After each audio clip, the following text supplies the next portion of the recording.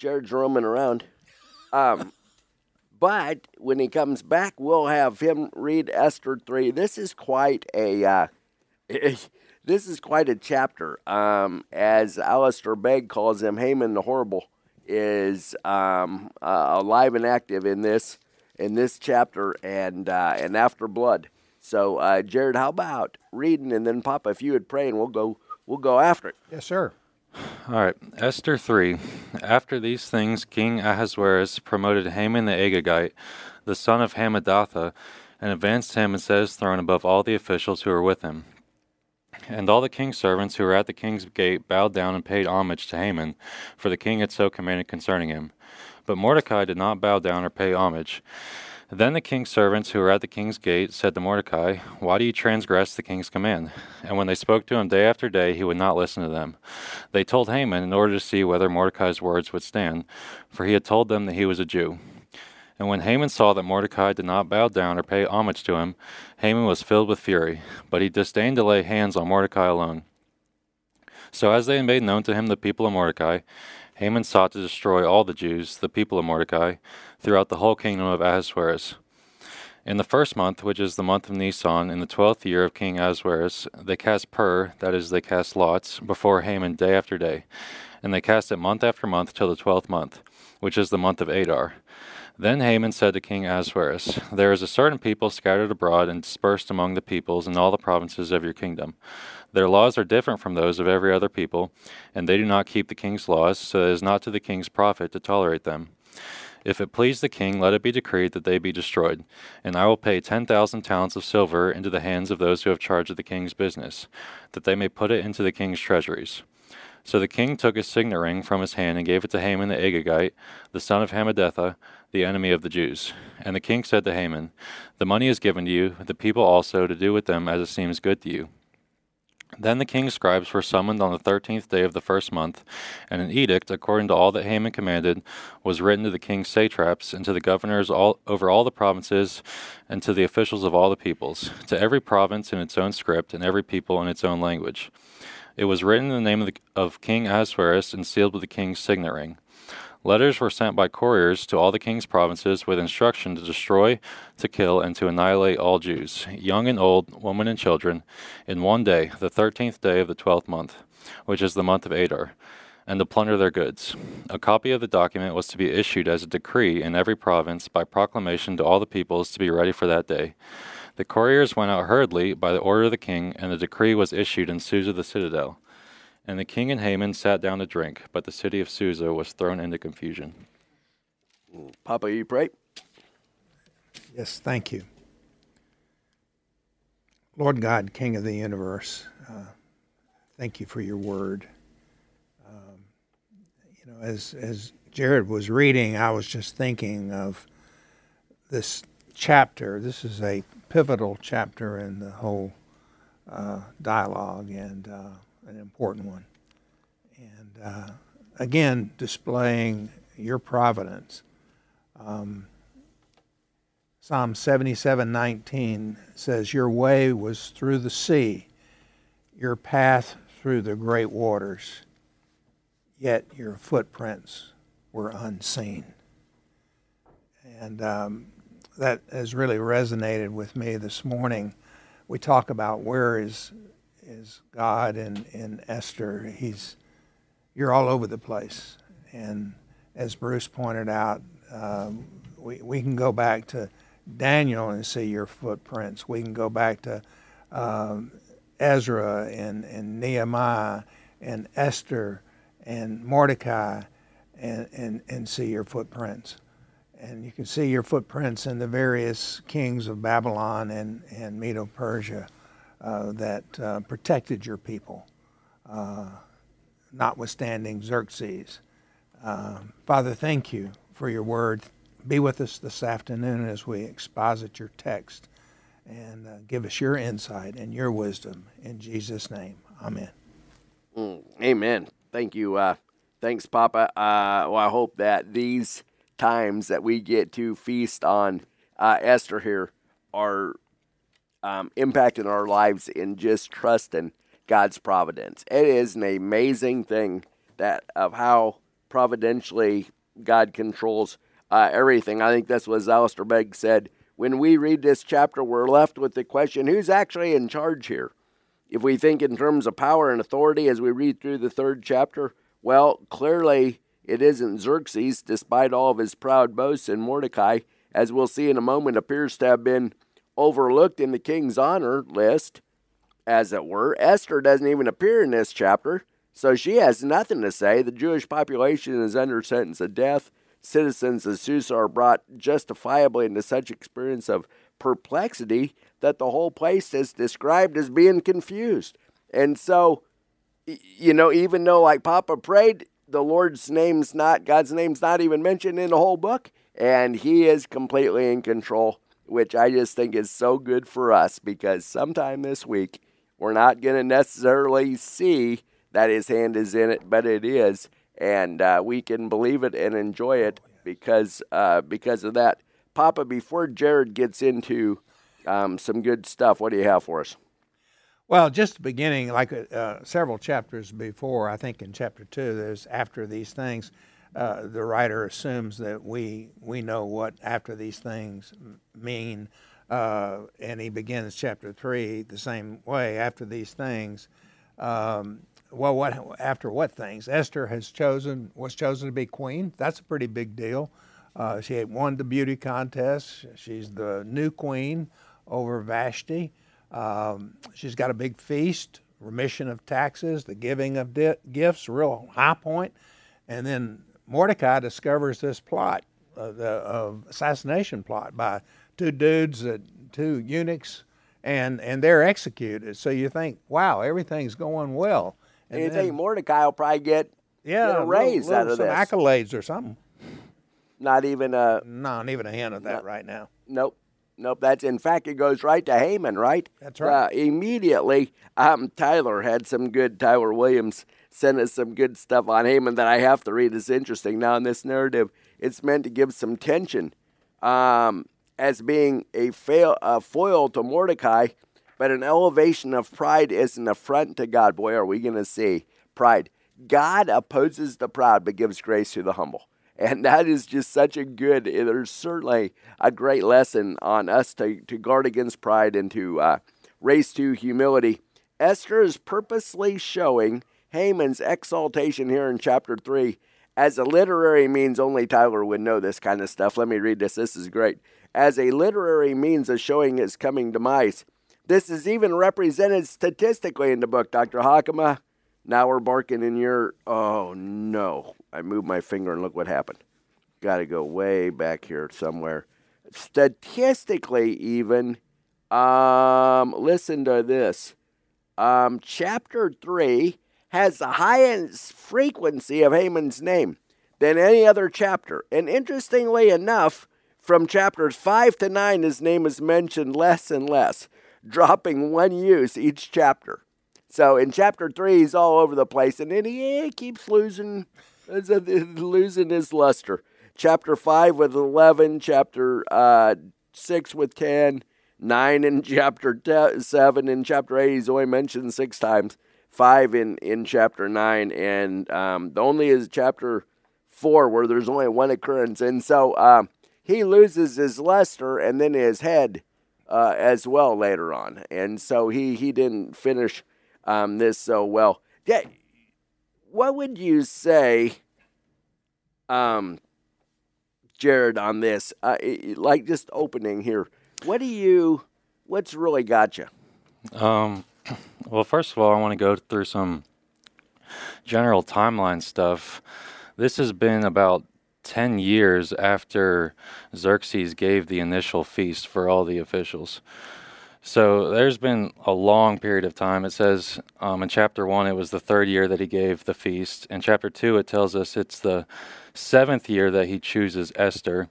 And in chapter 3 it tells us it's the 12th year that Haman is casting the lots day after day. So this is a long period of time here. I think if we look at chapter 2, we're going to see all these faithful examples of Mordecai and Esther. And so it's almost going to be like a a window that we can look through and see the faithful actions of these people. But in chapter 3, it kind of reverses, like you guys were talking about. And I think we can use this chapter as more of a mirror to look at ourselves and to see what areas we could be improving in and what areas that we need to watch out for and not let sin take dominion over. Boy, especially pride, don't you think? Oh, yeah. Oh, yeah, there's obvious, Papa. Isn't that a little bit like life, though? Just like you said, sometimes when we look back at your life and there's periods of gain, or you feel like there's gain, and then there's periods of loss. And I think those periods are times of growth, the way God grows us through loss sometimes, and then we mature and grow, and then we're tested again almost. And I think Scripture confirms that God tests us. Yeah, man, there's no doubt. And boy, are the Jews getting a test here. And Mordecai, right out of the gate, Haman shows up, and all the servants, and the king decides, rather than what you kind of expect, that Mordecai is going to get a shout out, and he doesn't, instead Haman. And there's so many twists in Esther like this, isn't there? All of a sudden, Haman's the hero out of nowhere. And so, sure enough, the king makes a bad rule. All the king's servants who were at the king's gate bowed down to him and paid homage to Haman, and the king had, as the king had so commanded concerning him. But Mordecai did not bow down or pay homage. And all of a sudden, we've got a little dispute here coming on. Now, we don't see Haman catching it, but Haman's servants are like, hey, wait a second, what's with this clown? Why is he not bowing down? What's going on here? And here is where we need to come to Dr. Papa and Dr. Hakama for our historians. There's way more behind the scenes here, right, Bruce? Yeah, there's so much going on. Can you spill the beans? I think when we read these first 6 verses of Esther chapter 3, we really see the reason Mordecai told Esther not to let her nationality be known. Mordecai knew who Haman was. Mm-hmm. And Haman knew who Mordecai was because he had been told that Mordecai was a Jew. Mm-hmm. So Haman knew that Mordecai was a Jew, and Mordecai knew who Haman was, and so he had told Esther, don't reveal your nationality. Because in verse 1, we're told that Haman is an Agagite. So we're going to go back a little bit to 1 Samuel chapter 15. In 1 Samuel chapter 15, God gave Saul a command. And the command that God gave Saul in 1 Samuel 15 was to destroy the people of Amalek, including the king, including the livestock, including everyone. Mm-hmm. The king, the ruler of Amalek, was a man named Agag, which is the ancestry of Haman. As I was looking through this after Jerry texted me this week, and I was looking through this, when Daniel and his 3 friends were taken into exile, they took the best and brightest and trained them for leadership. Haman would have been in Israel, or Haman's parents would have been in Israel about that time. So for Haman to be in a position to be promoted as an exile, because he was an exile himself. He was an Agagite. He was not a Persian. He was not a Mede. He was an exile himself. So for him to be in a position to be promoted, he had to be of royal lineage. He was a child of a king, or in the ancestry of a king, Agag.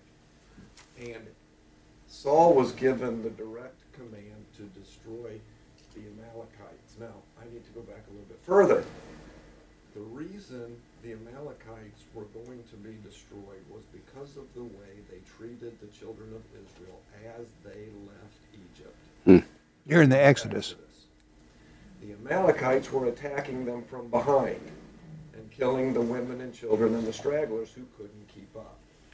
So they were a brutal people attacking the children of Israel from behind. And God said in Deuteronomy, because of the way they treated my people, they will be destroyed. They will be judged because of the way they treated my people. That judgment came about under Saul. That judgment was completed under King Hezekiah. Saul did not completely destroy, but we're told in Chronicles that they were destroyed under Hezekiah. Haman would have been a remnant because he had been taken out. And he was in a position at this time, and because he knew his ancestry, he was in a position to say, you know what, not only do I hate Mordecai because he's not bowing down, I hate the Jews because of what the Jews, in his eyes, what the Jews did to his people. So that helps us to understand. So gives Yeah. insight into where Haman was coming from and why Mordecai said, Esther, don't reveal your nationality. Yeah. That makes great sense. And doesn't that, because you say, wait a second, are you overreacting a little here, pal? Right? That's what when Mordecai doesn't bow down, then he wants to annihilate everybody. But that helps us, Papa. Well, Yeah. you know, and that's a great history lesson right there. But you know, this thing goes even further back. You know, Amalek was a son of Esau. So this goes way back, 1,000 years or more. So you have this tension, and both Mordecai and Haman would have been familiar with that. Yeah. So, Jared, any of your points here that you would like to make, like 1 to 5? Going off of what y'all are saying, it says in Exodus 17 that Israel would have war with Amalek from generation to generation, and that God is going to utterly blot out the memory of Amalek from under heaven. So it's interesting that, like, you see traces of it throughout the Old Testament, but this is one of the final times that this big feud is going to come up. And God brings it up through this command from Xerxes, where Xerxes says, you have to go bow down to Haman. That's how God brings the feud providentially back into the picture again. And Mordecai says, I can't do that. well, and it's not just bowing down; it's paying homage, prostrate, almost a worshipful style rather than just the normal bowing. I don't think that anyone would object to bowing before the king or queen, just like we do to Queen Elizabeth or whatever. But this was, you prostrate yourself. That goes back to Daniel again, and Shadrach, Meshach, and Abednego failing to honor the king with the statue because of the statue, and then they get persecuted as a result. And we sure see Haman, and just as a picture of his pride, absolutely is filled with fury. Jared, thoughts? Yeah, we know from reading the Bible that we're not to submit to the governing authorities when it brings us into conflict with the will of God. Like if the government is calling us to sin, then we cannot obey men rather than God in this area. And I think the picture that Mordecai gives us, it says in verse 4, when they spoke to him day after day, Mordecai is showing himself to be faithful over time. And I think this is what the Christian walk calls us to do. He's like the house that's built on the rock instead of the house that is built on sand. He knows how to endure over time. And this is what the Christian walk is like. It's not going to be a single raindrop falling on your house. It's going to be a constant series of storms that test us and that make us want to, give in. But this is where our faith is strengthened. Right, good. Mordecai passes in with flying colors on that part. Shows a lot of patience. Yeah, he does.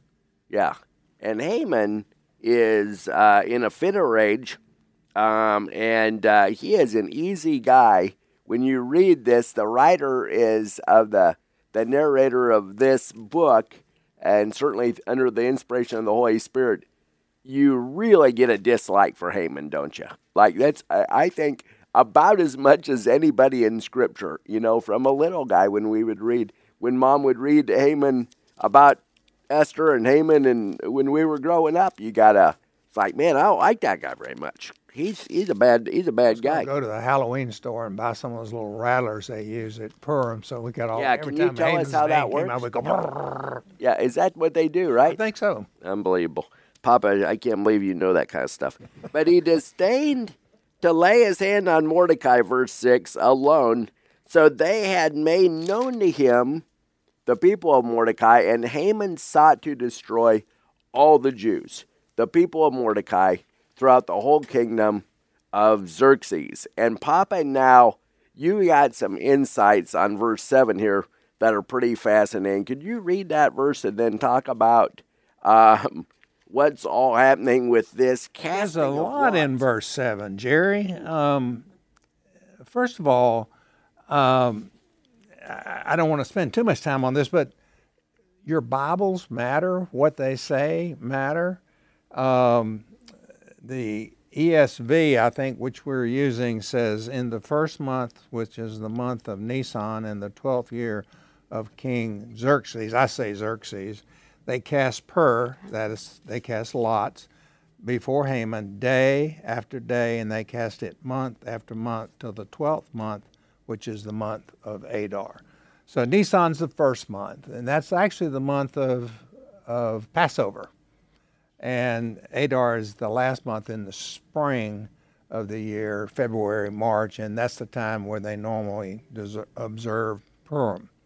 The NIV, though, says, in the 12th month of King Xerxes, in the first month, the month of Nisan, the pur, that is the lot, was cast in the presence of Haman to select a day and a month, and the lot fell on the 12th month, the month of Adar. That's not incorrect, but you don't see the day after day, month after month, searching for that right throw of the dice.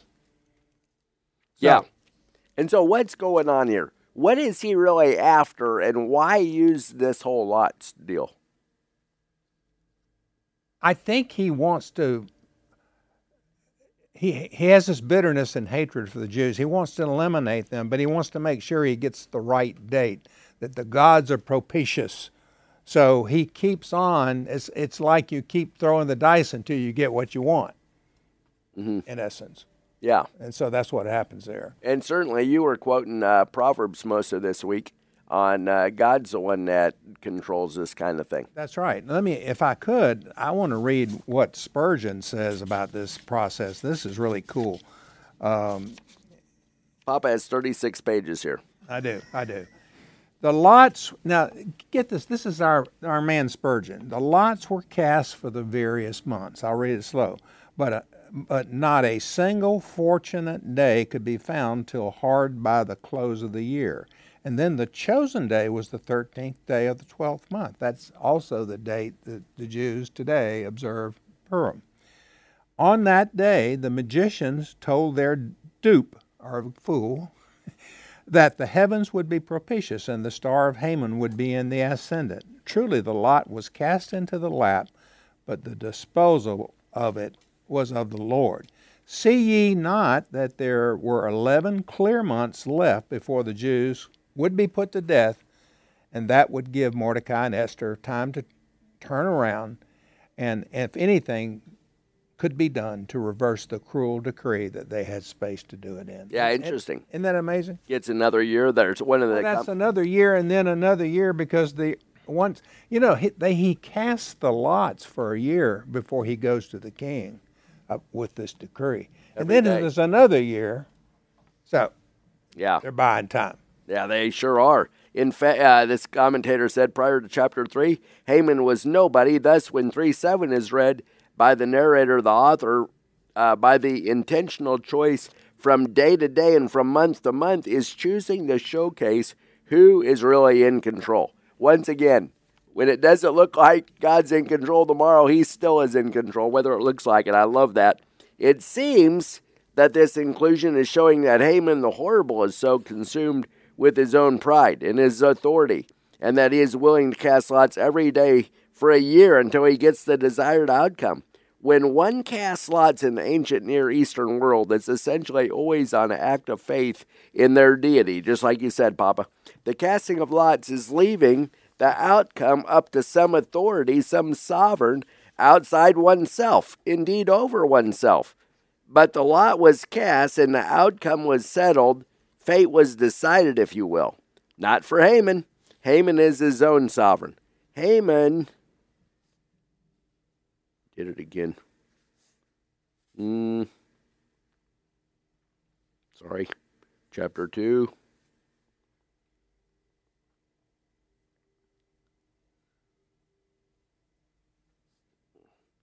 Sorry about that. That's all right. Haman is his own sovereign. Haman is his own God. Haman does not settle for the outcome of the divine. Nope, Haman is willing to cast lots for an entire year until he got one that he wanted. Any thoughts on that, Jared? Yeah, I'm not sure exactly what's going through Haman's mind here when he's casting these lots, but clearly he doesn't understand the weight of his actions. He's throwing lots to take out an entire group of people, to exterminate them, to annihilate them, and that's kind of how the unbeliever is in their sin. They just don't see how serious its nature is. They don't have any conception of the holiness of God, how God is apart from sin. He can't be touched by sin. But to them, it's kind of a joke. It's not that serious. I mean, you go through the Old Testament, you look at Aaron's sons. They offer unauthorized fire in Leviticus, and then fire comes out from the altar and consumes them. Like, this is the holy God that we're dealing with, and Haman's going to find that he's going to face the same fate here in a few chapters. I don't want to get too far ahead, but if you trifle with God's people and with God's will, at some point, God will be wrathful. Yes. Well, that's just like going back to the providence of God, how God has supernaturally, ever since the Babylonian, ever since the original Exodus, but the second Exodus has supernaturally protected his people through pagan kings, starting with even Nebuchadnezzar. Once he turned around and ate grass, he figured out who was in charge. And then the Persian kings, a series of Persian kings. And they used people like Daniel and Esther and Nehemiah and Mordecai and... Yeah. God's not mocked. We'll reap what we sow. That's right. Yeah, that's for sure. Look at 8 and 9. When Haman said to King Xerxes, "There is a certain people scattered abroad, and dispersed among the people in all the provinces of your kingdom. Their laws are different from those of every other people, and they do not keep the king's laws, so that it is not to the king's profit to tolerate them." So he doesn't admit that they're Jews. He doesn't say that. And he kind of is a little bit of a shyster here in how he's trying to convince the king that this is a good idea. And so then he adds a little bit of money on top. "If it please the king, let it be decreed that they be destroyed, and I will pay 10,000 talents of silver into the hands of those who have charge of the king's business, that it may be put into the king's treasury." So now he's adding some money, and not just a little bit of money, right, Papa? We're talking 300 tons of silver. Might have been, what are we talking? Well, today I went to Siri, and Siri told me that was $226,291,702.50. That's a fair amount. She knows that kind of Siri stuff. knows. Yeah. 2/3, one commentator said it might have been 2/3 of the whole budget for the empire. the budget. Yeah. Yeah. So that Income or whatever. Yeah. And one of the commentators said, like, how does Haman have this much money? But it might be that he was just planning when they pilfered the Israelites, it would be all of theirs, right? We go kill the Jews, then we take all their money and we give it to the king if he, so it was kind of all a plan. Jared, any thoughts on any of that? I mean, I just think it's interesting. Papa and I talked about this week that Xerxes doesn't really see a problem with taking out an entire race of people. Like, he doesn't even seem to investigate the matter. Haman just comes up to him and says, can we take him out? And he obliges. But I mean, that's how we are in our sin sometimes. We're willing not to, take the time and energy to actually deal with it. We can just, we're comfortable. We don't want our stability threatened at all, so we'll just brush it off to the side. And Yeah. Xerxes in 3 chapters here is getting a little famous for bad moves. Isn't he already? Like, he doesn't do a bunch of thinking in He's this. not asking many questions. Like, who are these people? I mean, there were some truths and some half-truths in what Haman told him. Yeah, kind of There truth. were certain people scattered. Yeah, indeed. The laws are different. That's a half-truth. That maybe they observed the Sabbath, but we know from Nehemiah that the Jews were not very good observers of the law. So that was probably a half-truth at best. They do not keep the king's laws, and that's a lie. I mean, they were good citizens. Mm-hmm. In fact, apparently the king cared little for the truth, but I did some history work like Bruce did on today's Jewish population in Iran. They actually fare fairly well. There's 100 synagogues in Iran. That doesn't sound like a whole lot, but so there's a large Jewish remnant. Believe it or not, they're probably the same remnant that existed back here, and they were successful. They were successful back then, which was one of the reasons why they didn't go back with when they had the chance to go back home. And today they are somewhat successful in Iran. Yeah. So That's fascinating. Look at verse 10. A reminder to what Bruce talked about earlier. So the king took his signet ring from his hand and gave it to Haman the Agagite. Basically a blank check, right? Like, oh yeah, go do whatever you want to, and we'll do, have your own way. And the son of Hamadatha, the enemy of the Jews again. So once again, it is no secret that Haman hates the Jews, and this is a deep-seated hatred. And the king said to Haman, "The money is given to you, the people also do with them as it seems good to you." That is quite the king is sort of suit yourself. Do whatever you want very to. passive. Yes, he is. No wonder he lost the Greek War. Yeah, no doubt. He might be part of it right there. Jared, any thoughts? I've got a question for you guys. You guys have gone through a lot of suffering in your life and a lot of trials, and I think the Jews are going through a similar period. What should our response be when we're going through similar trials? Go ahead, Papa. Just our faith, which is the rock of Gibraltar for us. It should be. When you just remember, because of my age, I can recall the good times and I can call the bad times. I'm like Paul, I've known much and I've known little, but I still trust God and however it works out. All things. Yeah, I like what you just said there. Isn't it so? And I really hope that after this series, we're even more like this. But there were things that happened this week, and because God's word does surgery on our hearts, I believe, that it came back to my mind. It's like, oh man, I've got to trust the Lord on this. He's sovereign. His providential hand is really in control here, even if it doesn't look good. And I, from the Providence series, and then now from this, I hope this gets really etched into our thinking, because, man, Jared, I think that has got to be the answer. We have got to trust God. We need to pray continually, give thanks in all circumstances, even on the through the trials, and know that the trials are going to build perseverance and character and hope and make us more mature and complete in Christ. And God's faithful to do that. He who began that good work in us will carry it on to completion. And we can trust him in that. He's 100% of the time faithful to do that. And he proved that at the cross, right? Because he went to the cross, he who did not spare his own son, but gave him up for us all, how will he not along with him graciously give us all things, all we need for life and godliness, and all we need to become more like our Savior? Pops? and then rest.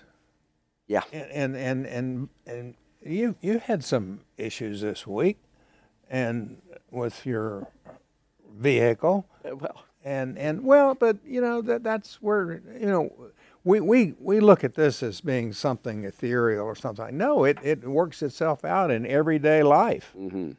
in finances, in marriage, in relationships, and our employment, and the kind of messages we're sending to other people as a result of what's going on. I had a 10th grade girl when you said that. It reminded me of this week. She was really neat. She just said, she came up afterwards and said, I need the Lord so badly. She said, I just don't know what someone does when they don't know the Lord. She said, well, who do they go to? What do they do? She said, I'm constantly reminded of how weak I am and how I can't do this on my own.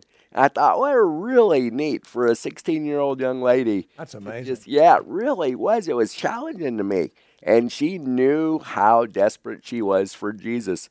And Jared, don't you think that that's part of God's design in trials, to kind of knock those crutches down that we might lean on, and help us to lean on Him alone?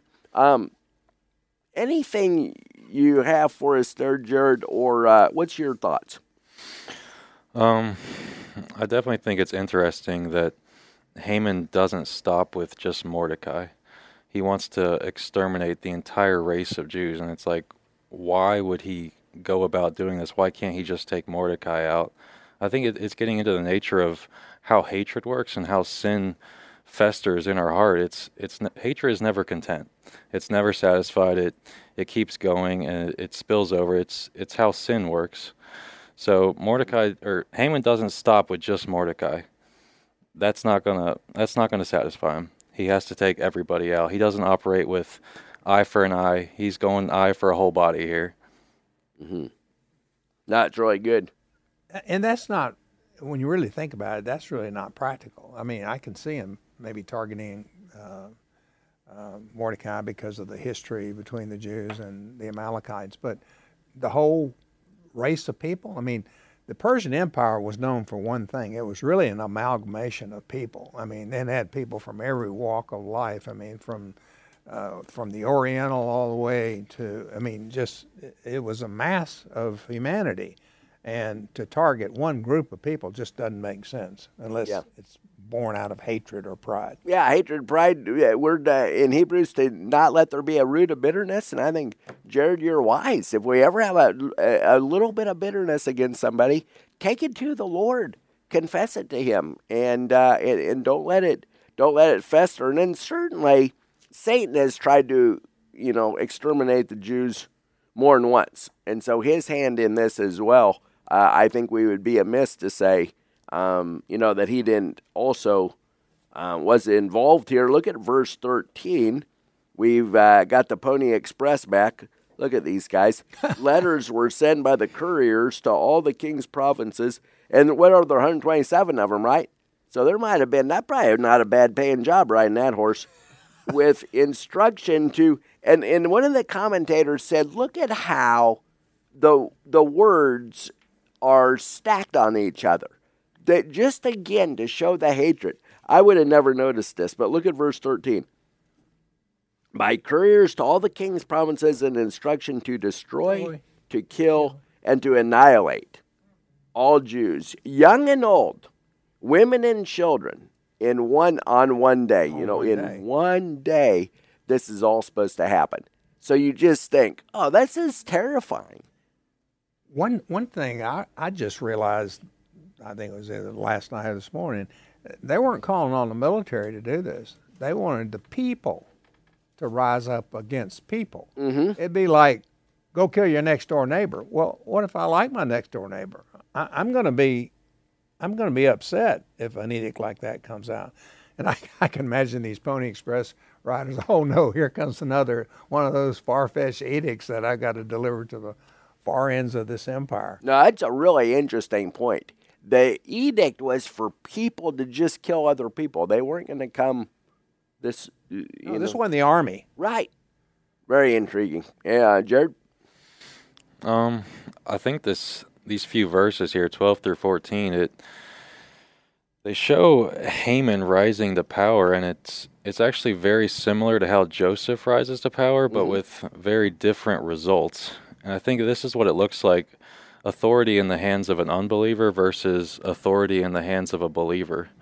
Whereas you have Haman, he rises through the ranks, he takes the signet ring from the king, and he uses that authority to lord over others and to hurt others and to puff himself up. Whereas Joseph is the exact opposite. He gets the signet ring from the king as well, but his response is to look out for the good of his people. And not just the Hebrews, but for all Egyptians. They all benefited from Yeah. the grain. Isn't that good? Yeah, the saving of many lives were those 70 Jews, but then all of Egypt there. That's right. That's a great, Jared, good, that's a great insight. No, I love that. Look at 14 and 15. Papa, could you read those? 14. A copy of the document was to be issued as a decree in every province by proclamation to all peoples to be ready for that day. That day was the day of extermination. The couriers went out hurriedly by order of the king, and the decree was issued in Susa, the citadel. And the king and Haman sat down to drink. But the city of Susa was thrown into confusion. What a contrast again. Papa, can you comment on that? And I want to hear from Jared on that too. Well, as we talked about before, no wonder they're thrown into confusion. Now, Susa was the the administrative capital where all this takes place.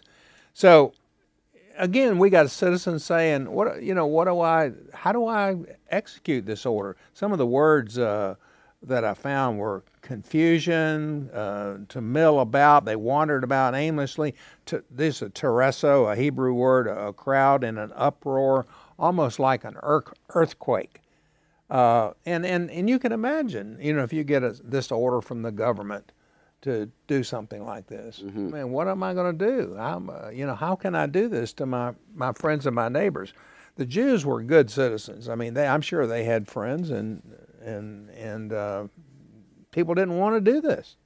And we probably won't be threatened to be annihilated this week, but there will be plenty again that happens in our life that doesn't look favorable. But yeah, this had to be, from going to maybe relatively peaceful living to all of a sudden we're going to die here, for the Jews. The only good news, I guess, is it's 11 months away, number one.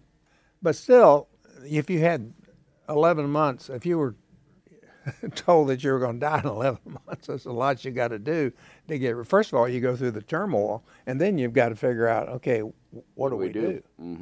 Yeah, Jared? I think the last verse here is really interesting. I want to camp out on it for a minute. It says, the king and Haman sat down to drink, but the city of Susa was thrown into confusion. So I want to read this bit from Ephesians 4, where it says, now this I say and testify in the Lord, that you must no longer walk as the Gentiles do, in the futility of their minds. They're darkened in their understanding, alienated from the life of God, because of the ignorance that is in them. Due to their hardness of heart, they have become callous and have given themselves up to sensuality, greedy to practice every kind of impurity. So I think this section here shows us an example of what a hardened heart or a seared conscience, a callous heart looks like. These guys are having a toast here while the entire city is being thrown into confusion. And this is how we are in our sin. We don't care about the effects of it, and we're just content to sit in it. That's really good. And how much again should we guard against it? And the pride that goes here. I remember Mark talking about this in Genesis when the brothers throw Joseph into the pit, then they got together and had supper. And I remember Mark suggesting Joseph's maybe screaming from the bottom of that pit, help, help. And they're, past the potatoes. They're cold toward it. And you see this same sort of that Jared, very well put. Papa? It's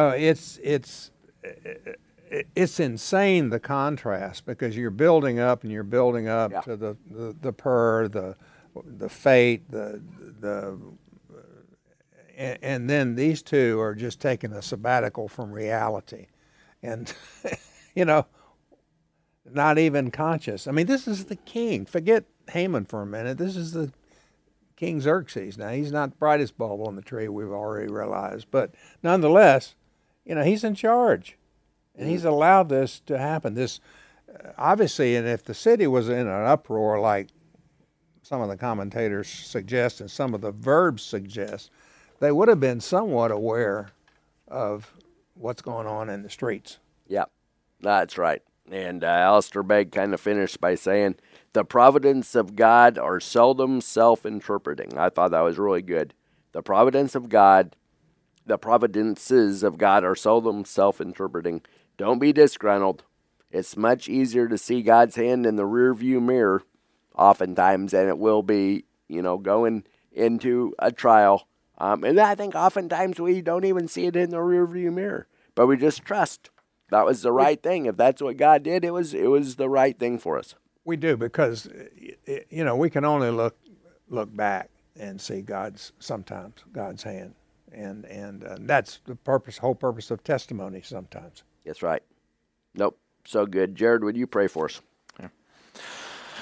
Heavenly Father, thank you for this time that we get to come together and read through your word. I pray that you would continue to give us wisdom to understand it, and you would give us the grace to repent when we fail in a lot of these areas, Lord. In your name we pray. Amen. Amen.